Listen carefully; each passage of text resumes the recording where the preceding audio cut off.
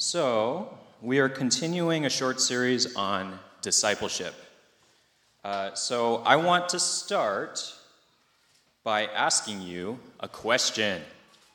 See how much you were paying attention last week, / how well did I explain myself. What is a disciple? Actually asking. Can anyone remember how we defined being a disciple of Jesus from last week? Any answers? Doesn't have to be perfect. Just shout out an element that you remember, and then we'll build the definition. What do we think? What? A Padawan, yes. For those 3 people who have seen Star Wars, you get that one. What else? A follower of Jesus? Yeah, but what does it mean to follow Jesus? What does it mean for a disciple to follow a master? To imitate. Yeah, really good. So we used examples of like the Kung Fu master. So, okay, I love making dated pop culture references, but this one actually has like a modern, So what's cool is all the movies that came out in the past, they started remaking them or doing like a spin-off of the really old movie. So how many people have seen the original Karate Kid? The original Karate Kid. This is a really old movie, and so recently they came out with a Netflix show named Cobra Kai. It's a really, really old, ancient movie. A Tyrannosaurus Rex and a Velociraptor got together and they filmed this movie called Karate Kid. There's a new show called Cobra Kai. But in the original Karate Kid movie, there is Mr. Miyagi, who is a karate master, and there's Daniel-san. So I always identify with Daniel-san because my name is Daniel. And Mr. Miyagi started teaching Daniel karate. And over the course of the movie, you actually learn a lot about what it means to be a disciple. So there's one iconic scene called wax on, wax off. Do you guys remember this one? So Daniel-san is trying to learn karate, and Mr. Miyagi is all enigmatic. He's like, oh, so you want to learn karate? First, you must learn to defeat yourself, or I don't know, whatever. So then he doesn't tell him what to do, or he doesn't tell him how to punch a guy in the face. He starts by having him wash his car. And so he says basically wax on, wax off, right? And the whole time, Daniel-san is like, this doesn't make any sense. What am I learning from this? But the whole time, Mr. Miyagi had a plan. He's actually teaching him how to deflect someone when they're karate chopping. You just wax off. And then someone attacks from this side, wax on, or whatever. And so he doesn't realize, yeah, what you got? Yeah, sure. I don't know. The new Karate Kid with Jaden Smith or whatever? Yeah, I think I might have watched 5 minutes of that one, and then I started uncontrollably vomiting, and so I had to stop. So anyway, I'm just being snobby. So the idea is, if you're a disciple, number one, you have to commit to a master, right? So Daniel-san has to say, oh, Mr. Miyagi, I commit to being your master. And then to commit to a master means you have to learn from them, right? You have to learn what they say, you learn their teachings, and the purpose of committing and the purpose of learning is to become like the master. And so if you think about this, another way of saying this is to be a disciple is to be an apprentice. And so in blue-collar manufacturing jobs, if you want to become a plumber, what do? Do you read a lot of books about plumbing? No. Absolutely not, because this is an embodied practice. And so being a student of Jesus is in some ways like the schools that you guys go to, learning from a teacher, but in many ways it's not like that. For you guys, learning is about accumulating information so you can regurgitate it on tests, right? There is no embodied practice. But in this time, a disciple would find a master that they admired, find a master who could do something they couldn't do, right? So Mr. Miyagi, he could beat up a bunch of people, and so Daniel-san's like, I'm getting bullied, I want to learn from this guy so I can beat up a bunch of people. So he learned, he admired something about him, and then he committed to him, and he committed to learn to him for the purpose of becoming more like him. And in Karate Kid, what you learn is sometimes the master tells you to do things you don't understand. Why? Because he knows better than you. Because the master, by definition, knows stuff you don't know. And so sometimes Jesus will ask you to do things like wax on, wax off, and you're like, what? That doesn't make any sense whatsoever. But what's really great is Jesus will actually explain himself really well. And the more you embody his teaching, the more you live it out, the more you experience and understand the wisdom behind his teaching, okay? So what we've been talking about, what's a disciple? As a disciple of Jesus, what formed Jesus? What did Jesus do that we can emulate? And so what I'm really excited about is today we're going to talk about what basically transformed and made Jesus to be the person that he was, okay? So if you ever see, I was talking to Levin the other week, and Levin is into Olympic lifting, right?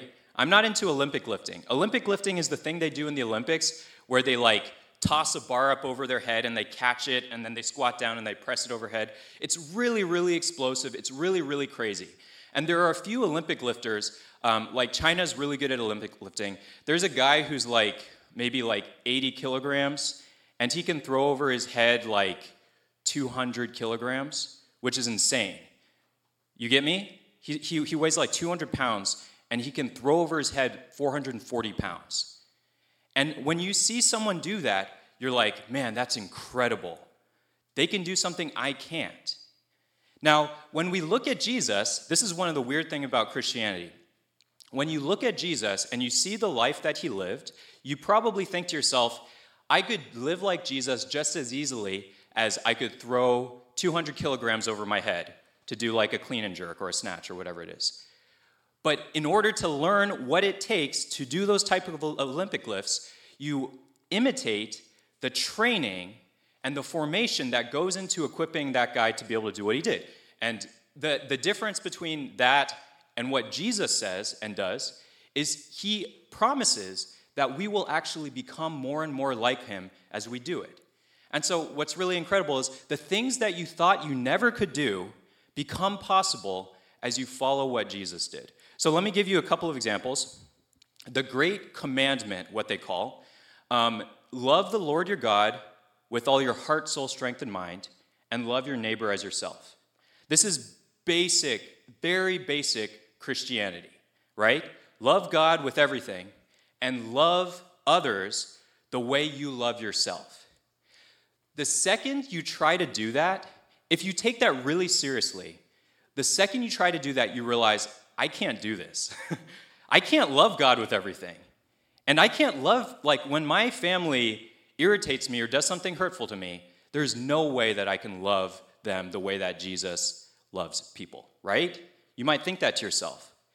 But what Jesus says is a disciple, this is from the chapter, book of Luke, a disciple, when they are fully formed or trained, will become like their master. Where Jesus says, you might not be able to do that now, but if you follow my way, the way of Jesus, increasingly you will be able to manifest and live out the love of Jesus for God and for other people. Now, the most important practices, there are a lot of Christian practices that people do. People talk about things like silence, where you go out to somewhere and you just don't talk. Amber, this might be challenging for you. Don't talk. No, I'm joking. But here's a challenge for you. Don't talk for 5 minutes. Could you do it? How about 15 minutes? How about an hour? No? Okay. So, but it's a way of training. So, monks would do this. And people who are Christian, who do spiritual practices, they have silence retreats. So sometimes the really intense people, they go off to a Catholic monastery, and they won't speak for 2 days.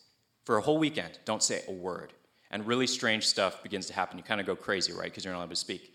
That's one practice. But when you look at the life of Jesus, I think there are two major practices. And I would say these are the most important practices. All the other practices should be in service of these two practices. And different people might argue about what these practices are, but I think this is what we see in the Gospels.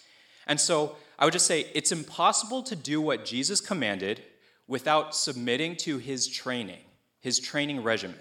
The practices that he did, if you want to do what he commanded, you have to, in a sense, submit yourself and embody the practices that he observed, right? And in the Great Commission, it says, teaching disciples to obey everything I commanded, right? If you want to love the Lord your God with all your heart, soul, strength, and mind, if you want to love your neighbor as yourself, it's important to look at Jesus' life and see what he did, right? So what did he do? I think there are two important ones. The two most important ones are, number one, Jesus deeply learned Scripture. And this basically means Jesus deeply learned the Hebrew Bible, and he knew it super duper well. And we're going to talk about that. And we're going to see how he used the Hebrew Scripture. And then the second one was prayer, where Jesus was a really busy guy. And so when I talk about discipleship, when I talk about these practices of Scripture and prayer, the most common number one objection everyone has is, I don't have time for that, Daniel. I don't have time to read the Bible. I don't have time to pray. We'll talk about that later on. But what you notice about Jesus is he was a really busy guy. He was a celebrity. There are crowds of people following him around, asking for miracles and autographs and taking selfies with him. And yet, he still had time, and he made time to withdraw from the crowd and pray. And the sense you get from Jesus is not that prayer was something he felt like he was forced to do, but prayer was actually life-giving to him. And so Jesus, the way I understand this, one way of thinking about it is Jesus breathed in Scripture. The same way you take a deep breath and take it into you and you keep it in there. And then Jesus breathed out prayer. Another way of thinking this, when Toby was learning how to talk, Toby first heard our voices, and he heard us read books to him, and then he internalized it, something was going on in his gigantic head, his gigantic round head, and over time, he was able to respond, right? And so in the same way, as believers, we hear from God through his word, and then we respond to God through prayer. You get me? And so here's where the analogy is going. Living the Christian life, love the Lord your God with all your heart, soul, strength, and mind, love your neighbor as yourself. Can you do that without breathing? If you want to lift 200 kilograms over your head, can you do it if you only take in breath? Okay? I want everyone to take a really, really big breath and just hold it. Keep holding it, keep holding it, keep holding it. Don't breathe out, don't breathe out. Now lift Uncle Lawrence over your head. Go pick him up. Someone go pick him up. Have you breathed out yet? You're not allowed to breathe out. Just breathe in. Don't breathe out. Pick him up. He's like, probably, he's less than 200 kilograms, so it'll be easy, right? In the same way, you have to breathe out. You have to breathe out. And once you start embodying these practices, all of a sudden your body has oxygen, and you have energy. You have the ability to do things. And so the same thing I would say, trying to live the Christian life without the practices of taking in Scripture and responding to God with prayer is like trying to live a life without breathing. These are so fundamental to becoming like Jesus. These are the things that characterize Jesus. And so you say you want to be a disciple of Jesus. Do you have time to take in Scripture and breathe out prayer? Do you have time to breathe? Do you have time to eat? Do you have time to eat from Scripture? Now, I'm like, when I say that, some of you guys might be thinking, oh, here goes Daniel again. He's trying to guilt trip me into doing Bible reading, blah, blah, blah, blah. That's not at all what I'm saying, because we just preached through the book of Galatians. You are not saved by your Bible reading. You're not saved by prayer. But if you want to become like Jesus, and you actually want to experience transformation in your Christian life, it is simply impossible to change without doing these practices. If you say you're a disciple of Jesus, but you never do these practices, then I wouldn't say you just got to have willpower and do them. No, I would say there's probably something going on in your relationship with Jesus that's deficient or defective. And that's the reason you don't do them. Because you don't admire him, because you don't love him, because you don't think it works, or something like that. And so here's the other thing.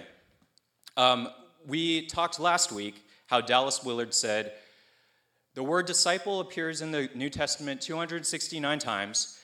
The word Christian only appears 3 times. Therefore, the New Testament presumes that every Christian will be a disciple of Jesus. However, in modern times, plenty of people are Christian and go to church and say they believe in God and different things without embodying and doing the practices. And this is one of the great reasons, according to Dallas Willard, that Christians are really angry and bitter and worried and abusive. There's no graciousness about people who follow Jesus. It's because we have not submitted ourselves, committed to learning from Jesus about everything. Now, the other thing I'd say is these are practices that are like breathing. And then the other element of imitating Jesus is simply doing the stuff, right?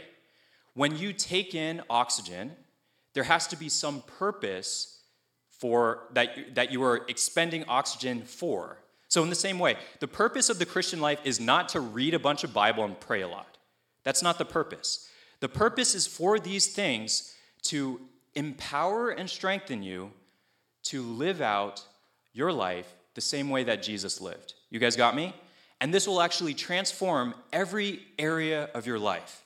And so to be a disciple is to ask great questions like, what does it look like for me to follow Jesus at my school? What does it look like for the way Jesus related to people? How can that transform the way I relate to my family? How can I forgive people the same way Jesus forgave them? How can I be gentle as Jesus was gentle? How can I be courageous? How can I endure suffering the way Jesus endured suffering? And it is all through these practices.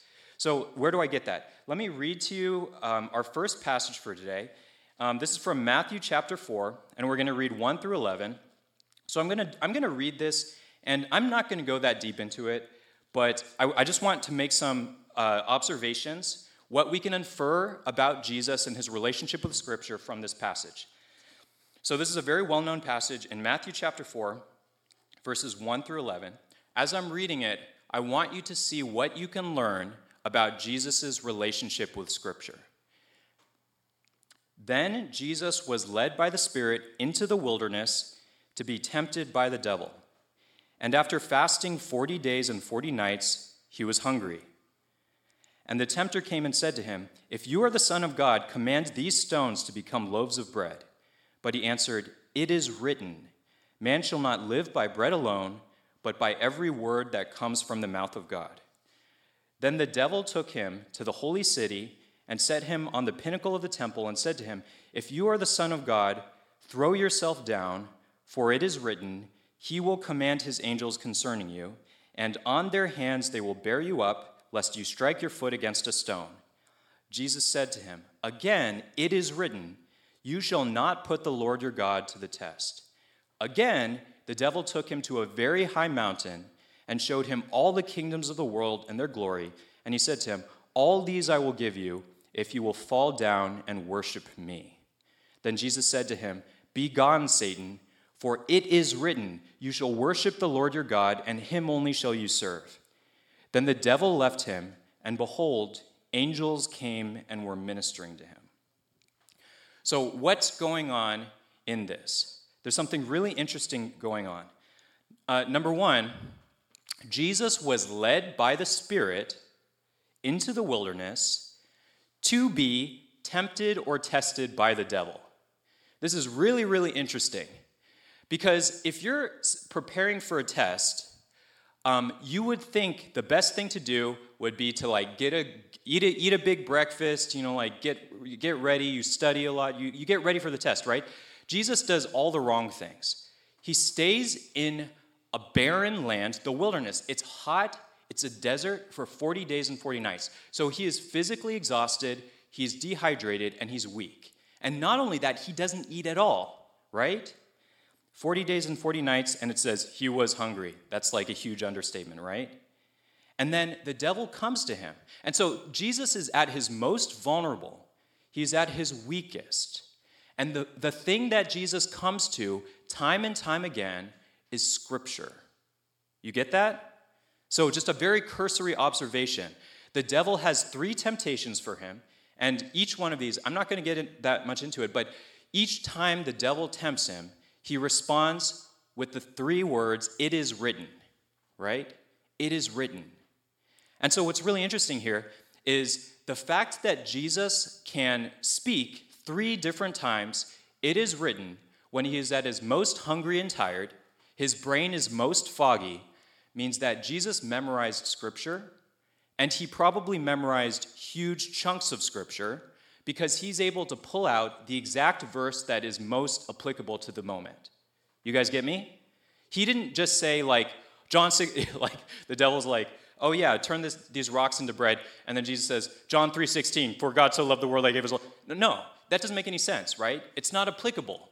So he must have memorized a wide swath of the Hebrew Scripture so that he could pick the right verse that was most applicable to the temptation, and he countered the devil's temptation with Scripture.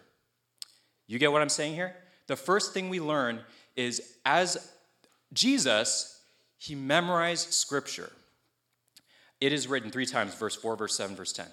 Number 2, based on this same thing, Jesus deeply understood Scripture. Again, he's not using just random verses. Scripture is not a mantra, okay? So do you guys know what a mantra is? A mantra is something that kind of like has no meaning, and you just kind of repeat it over and over again. So like, Om, right? That's like a mantra. It's like you just make this kind of meaningless sound, and it kind of makes you go into this like meditative state. In Eastern meditation, they have mantras or whatever. Jesus, he understood it. He was not just reciting something mindlessly. Another example, in our elementary program, Awana, the kids memorize a lot of Scripture. They really do.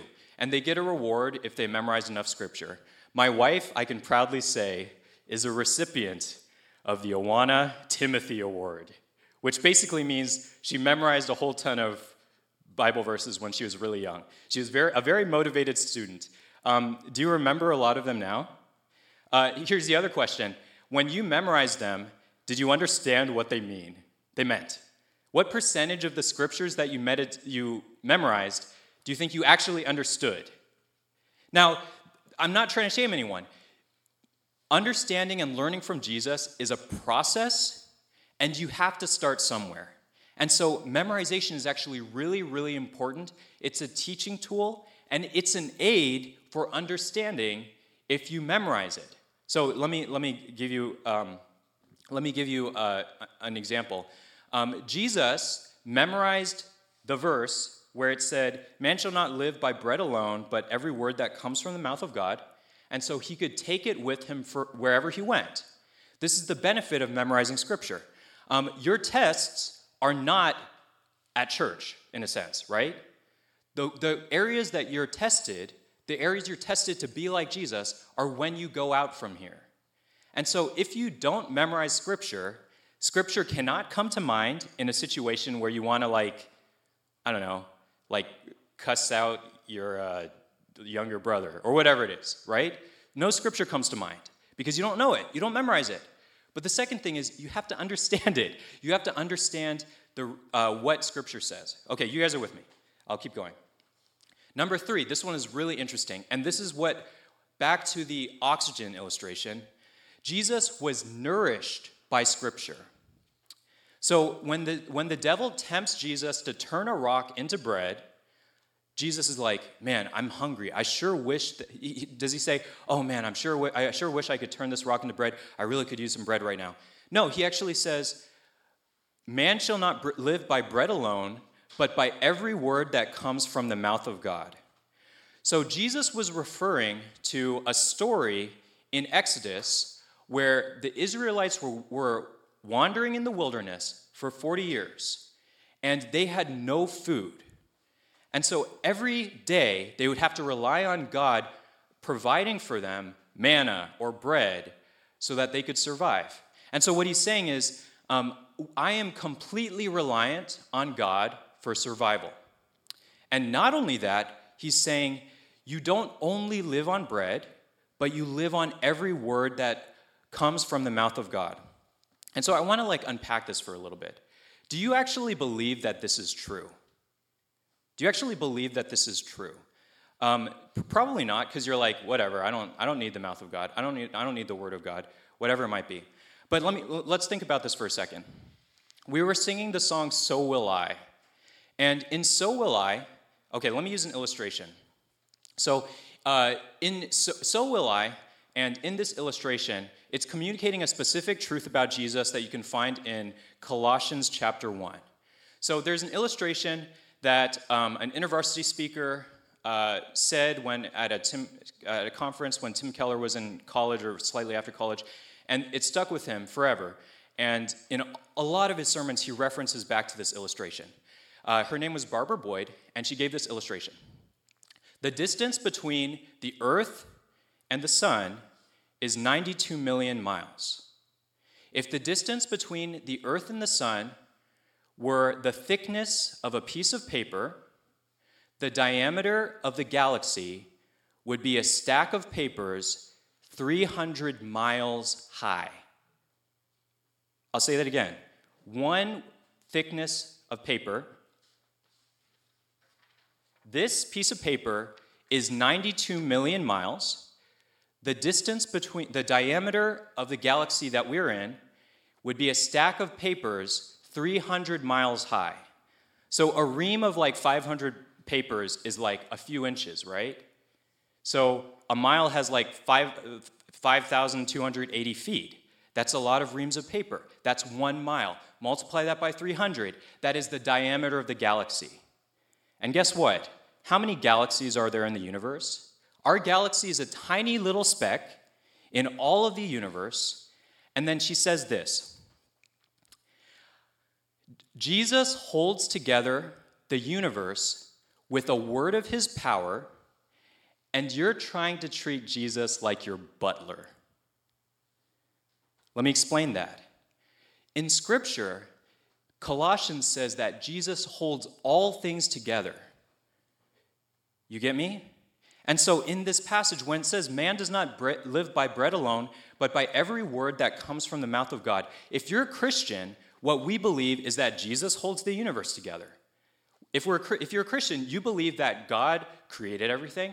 God numbers our days, where the only thing keeping us from falling out of existence is God speaking, God choosing, God deciding. And so we are so incredibly dependent on the Word of God to survive. Not only this, the Word of God, it will nourish our souls daily. And without having nourishment from Scripture, our souls will starve and shrivel. And this is just something that you can both see in Scripture, but you can also see in experience. On one hand, YC and Rupert, I remember we were having a meeting with them in the library when I was an intern here. And, if you know Rupert, the pastor on the Chinese side, he's always gallivanting all over the world, speaking at conferences, doing all kinds of stuff. And then he comes back and he preaches again, and he meets with people at night and has Bible study with them. He's constantly doing all kinds of stuff. And I just he was sharing about his traveling and his schedule, and he's in his 60s. And I'm like, dude, I'm 25, and just hearing about what Rupert does is exhausting to me. How do you guys do it? How do you keep on doing all of this ministry? And they basically said, the Word of God nourishes us. That's basically what they said. They said, when you learn to be nourished and gain strength from Scripture, you have the power and ability to do more things than you ever thought were possible. And so in the same way, if you take seriously what Jesus is saying here, he's saying the only way that I can resist the devil is by being nourished by the Word of God. The only reason I can obey the will of God in my life is by being nourished by the Word of God. The only reason I can love my family, I can love my siblings, I can love people and live as Jesus did, is by being nourished by the Word of God. And so, real quick, The final thing we see from this passage, is this the final thing? Yeah, the final thing we see is Jesus shaped his priorities according to the word of God. And so this is another one that I think is really interesting. The devil took him to a very high mountain and showed him all the kingdoms of the world and their glory. And he said to them, "All these I will give you if you fall down and worship me." Then Jesus said, "Be gone, Satan, for it is written, 'You shall worship the Lord your God, and him only shall you serve.'" Then the devil left him. What's going on here? The devil shows him the kingdoms of the world, and based on the fact that Jesus created the universe and that God is king, Jesus already had the right to reign these kingdoms. The reason Jesus came to the world was to be a Christ, which means to be a king. And so the devil was actually tempting Jesus, and he was saying, you can become king without the suffering of the cross if you just bow down and worship me. And so there's something really interesting that happened. I never knew this story before. Our former pastor, Peter Fong, told us a story at our house when we were talking about money, being a disciple of Jesus as it pertains to money at our young adult group on Wednesday night.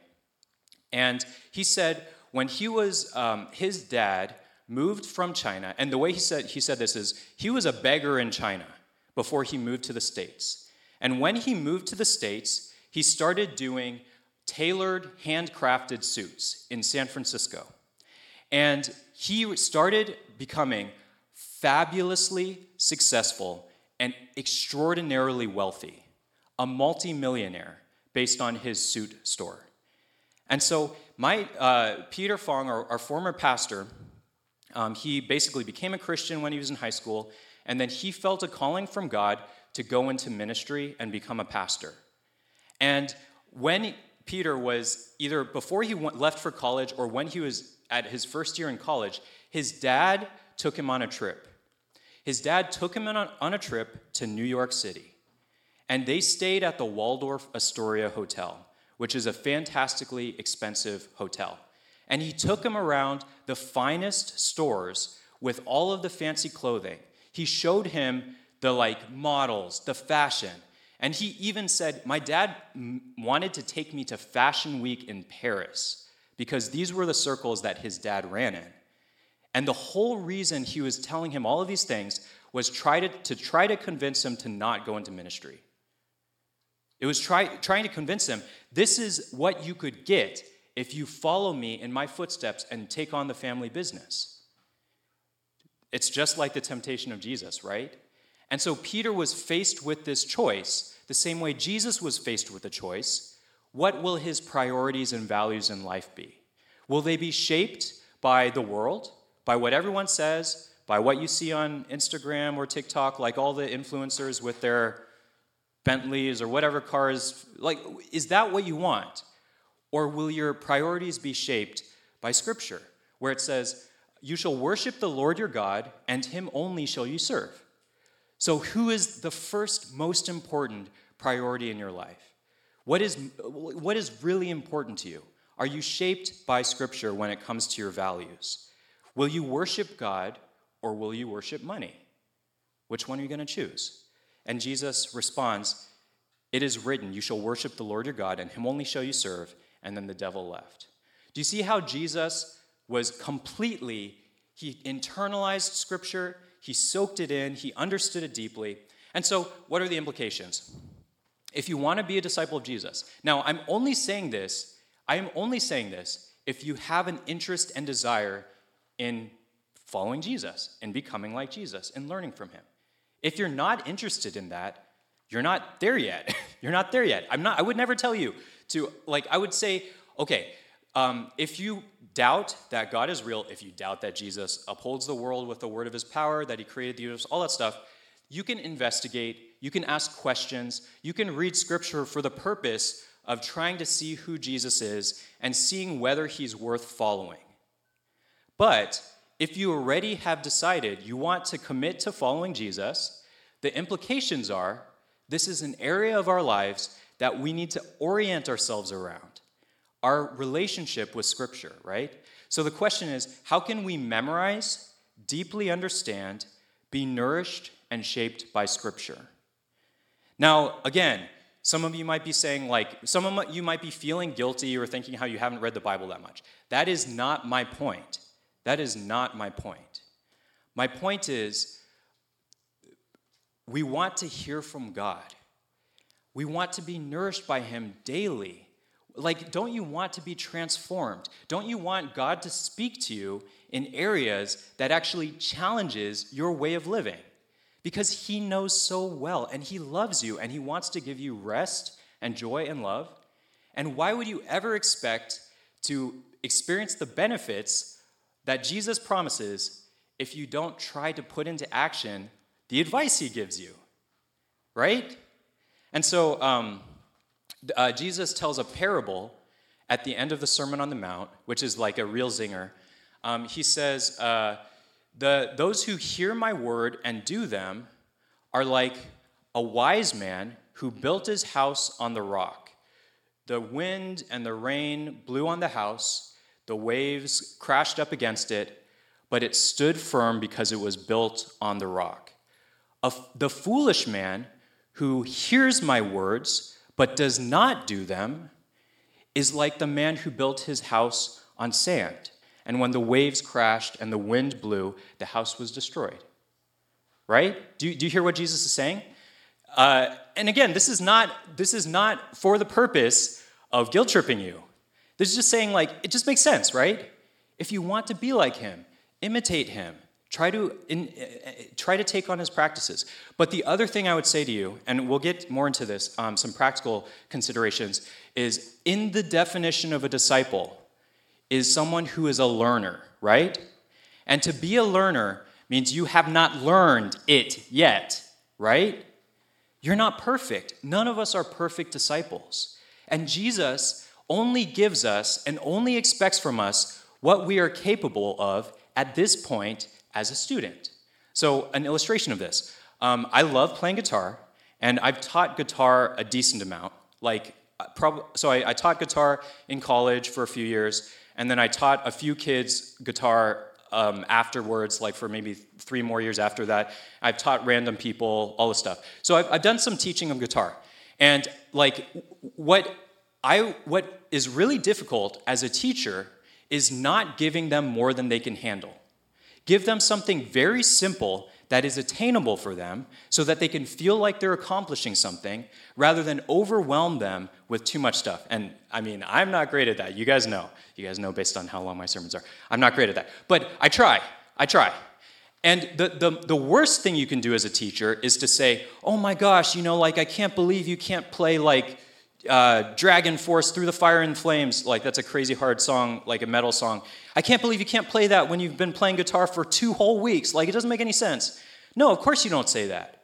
You only expect them to learn the E minor chord. 2 fingers, E minor. Have you got it yet? And then you can move on. In the same way, even when it comes to the practices of memorizing, understanding, living out, we are works in progress. And Jesus says, there is no condemnation for those who are in Christ Jesus, which means if you feel like you've failed when it comes to reading the Bible, what does Jesus think of you? He thinks, I love you. Can you try again? I love you. I never expected you to memorize the whole Bible. I never expected you to read through the entire Bible in a year. That can take a long time to get to that point. But it's so important that you keep on trying because you want to hear from him. You want nourishment. You want to be free. And so I just want to encourage you. Okay, so let's look at 5 practical principles. For those of you who got baptized, for those of you who have some interest in living this out. And again, what I'm trying to do is if you want more specific advice about what's reasonable to expect from you, then you can talk to Dan or I, or you can talk to someone who you trust, and maybe we can give you a realistic action plan for what you can do. People constantly give unrealistic plans for what you should do as a Christian. I don't want to do that. And so I'm going to be relatively general, and I want you to think about it rather than say this is unrealistic. So number 1, just regularly hear the Word of God. Okay? Regularly hear the Word of God. This doesn't mean you have to read the Bible every day. It doesn't mean you have to come to church every single Sunday. It means try to make some kind of effort and have some sort of plan to receive from the Word of God. This could be through Christian songs, though those are a little bit, the quality of the Word of God in Christian songs depends. So reading Scripture is great, but doing Bible study with another person together is regularly hearing the Word of God. Do that once a week. Coming on Sunday and trying to hear from the preacher is hearing the Word of God. Okay? Regularly hear it. As you love the Word of God more, as you experience transformation from the Word of God, you start to think to yourself, wow, this is actually pretty good. I really like learning and reading from the Word of God. I learned things about myself I never understood. I learned things about God that I can't believe. They're so wonderful. And so over time, as you do this, you should experience a deepening love of Scripture. It's not simply because it's like brushing your teeth, it's good for you. No. Regularly hear the Word of God, and God is actually giving you a love letter where you learn more about Him. And it's His invitation to intimacy. So number 2, memorize and meditate. So in order for stuff we hear on Sunday to translate into Monday afternoon, you have to take something with you.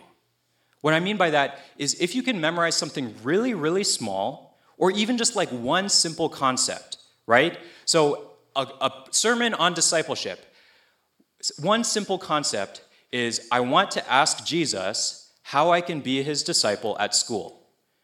Just try to ask that question when you are at school. And it doesn't have to be like every single moment I'm going to focus on that. Just try to think as you're going from class to class, what might it look like for me to be a disciple of Jesus at school? Let me give you one more example.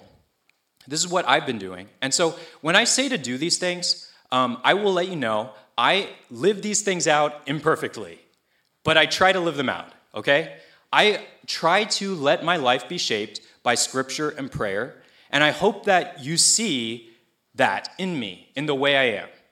I hope you can see that. This is something that's been really helpful for me. In Psalm 23, there has been one tiny little phrase that's been really life-giving to me.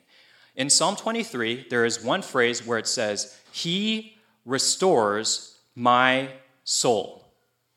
He restores my soul. I'm often very tired from chasing my little baby around. I'm tired from the demands that are placed on me from different sources. Trying to help my parents who are getting older, babysitting, sermon prep, like doing all this kind of, trying to spend time with my wife. I can be often tired. And it's not just like a physical tiredness. It's an emotional tiredness. It's like feeling like existential angst, whatever you want to call it. And so what I've been doing, and this has been so good for me, is when I feel empty, when I feel like I need strength from God, when Ashley and I just fought, I want to go to God and spend time with him and meditate on He restores my soul. Who is the one who fills me up, who restores me, who brings me to health, to spiritual orientation where I see life the way I should see it? It's God, and I have to go to him so that he can nourish me and minister to me and care for me. And honestly, so I've been doing this. I've been sitting on one of our blue chairs in our backyard, dog is running around, and I just sit there, and I think, God restores my soul. And then I pray to him, God, can you fill me up so that I can live out the love and life you want me to lead in my family, in the people around me? And do you know what? It makes a huge difference. I feel like I have something to give my son rather than just like playing video games or being on my phone all the time when I'm trying to watch him. I want to actually engage with him because my soul feels refreshed and restored by God. In order to do that, you have to memorize and meditate on it. Number 3, start small. When people talk about forming habits, I said this in a previous sermon, if you want to learn how to floss, don't say, I'm going to floss every single day, 3 times a day, and then you try to do it. Because what's going to happen is you will immediately fail, and then you'll give up and be discouraged. And so these are social scientists who have studied habit formation, and they say if you want to actually embody a habit and keep on doing that habit, floss 1 tooth. Put your floss in a place that is most visible, every single night, take it out and just floss one tooth. And you're like, that's such a terrible idea. All your other teeth will be like really gross. No. Floss one tooth and do that every single day for a month or 2 months. And then you will actually have the habit. If you want, you can floss more than one tooth. But flossing one tooth is better than flossing no tooth, right? And then over time, you'll actually start to do it. So in the same way, start really small when it comes to Bible reading. Start really, really small. And I can't give you the exact thing you should do, but another thing I would say is just read the Bible periodically with someone else and then talk about it. That's something that you can do. It's something that's more fun than, like hearing me preach or whatever it might be. Number 4, reject perfectionism. If you don't understand something, that is expected and that is totally okay. If you go through a long period in your life where you never read the Bible and you have no desire to read the Bible, that is completely okay because you are not saved by your Bible reading. I had a baby. For about a year, it was really hard for me to do regular Bible reading. But in January, what happened was I was like, man, I'm really tired. It would be really good for me to be nourished by God through Scripture regularly when I'm at home. And so this year, I've tried to read through a devotional, which is D.A. Carson. He's a theologian who writes a little blurb on Bible passages, and then it gives you 4 different passages to read through. And what's the date today? It's like August 27th. So I have not read it every day. I am in May, and it's August. So I've missed quite a few days where I haven't read through this devotional. But I've still read a lot of the Bible through this. And again, don't expect to imitate me because I've been doing this for a long time, and I love the Bible. It's still hard for me to do it, even though I love it. So reject perfectionism, and then just don't give up. So think in a completely different time scale. So ask yourself this question. If I were just to try very simply to do small things to hear from God for the next 15 years, how much more would I know after 15 years, right? Don't think to yourself, I need to learn everything. I need to memorize everything. I need to understand everything. No, just Eugene Peterson has a great phrase, a long obedience in the same direction. Just keep on going in the same direction. The same way you think about weightlifting for me, the same way you think about taking on any habit, the same way you think about being married, a long obedience in the same direction. Just keep on trying, and if you fail, it's okay. You are forgiven. Grace is there for you. You are not condemned. But then try to pick it up again. And the reason is because Jesus is so good. And so many of you might be thinking to yourself, I'm too busy. You don't know what my life is like, Daniel. And what I would say to you is, from Jesus' words in the temptation, are you too busy to eat? Are you too busy to eat? For young parents, we feel like we're too busy to eat because we're always feeding the baby. But if you go too long without food, you'll get cranky, and you'll get tired and hungry, and you will basically not be useful to help take care of the baby. You have no energy to walk the baby when the baby won't sleep. You have to feed yourself so that you can care for the kid. And in the same way, if you're too busy to eat from the Word of God, the things that are suffering are extraordinarily important. Your ability to love your wife or your family is suffering because you're not feeding from the Word of God. You guys get me? Number 3, I'm going to skip number 2. I'm too busy to listen to you. If you're too busy to hear from God, and this doesn't really connect with you at all, then it just simply reveals the state of your relationship with Jesus. You guys get what I'm saying? If I'm too busy to listen to my wife, there's something going on in my relationship that's not good. And if you're too busy to listen to Jesus, it probably means you don't trust him, or it probably means you don't really think he's worthy of following. You don't want to become like him, and that's totally fine. I would say you should want to follow Jesus, but that's where you're at. It just reveals the state of your relationship. Because Jesus says in John chapter 8, you are truly my disciples if you abide in my word. If you abide in my word, you remain listening to me as your master. And then he says, if you do that, you will know the truth, and the truth will set you free. And so that's an amazing promise that Jesus has. Okay? And then finally, Jesus is asking too much. I don't like reading. I don't have time. Like these are all things that simply reveal our priorities in life. Because the thing you care about most, you will make time for. You guys get me? The thing you care about most, you will make time for. And I'm not saying this is easy. So this is where, as a learner, what happens is we have to learn in our circumstances, current circumstances, what does it look like for me to hear from Jesus and hear from Scripture? And it looks different depending on your life stage. If you're super busy during finals week, what does it look like for you to hear from Jesus? If you're super busy during college apps, what does it look like for you to hear from Jesus? It looks different depending on the stage you're in, okay? The final thing I would say is, why is Jesus worth following? Jesus is worth following because he says, this is the passage I read at the end of last week. He says in Matthew 11, 28 through 30, come to me. He says, I want to invite you not simply to be instructed by me, not simply to have a master-servant relationship. He says, come to me, you are weary and heavy laden, and I will give you rest. Jesus says in John, I don't call you servants, I call you my friends. The biggest reason to hear from God's word is because it is an invitation to have intimacy with God and the creator of the universe. If you love basketball and Michael Jordan or LeBron James came up to you and said, I will teach you how to play basketball. And not only that, I want to be friends with you.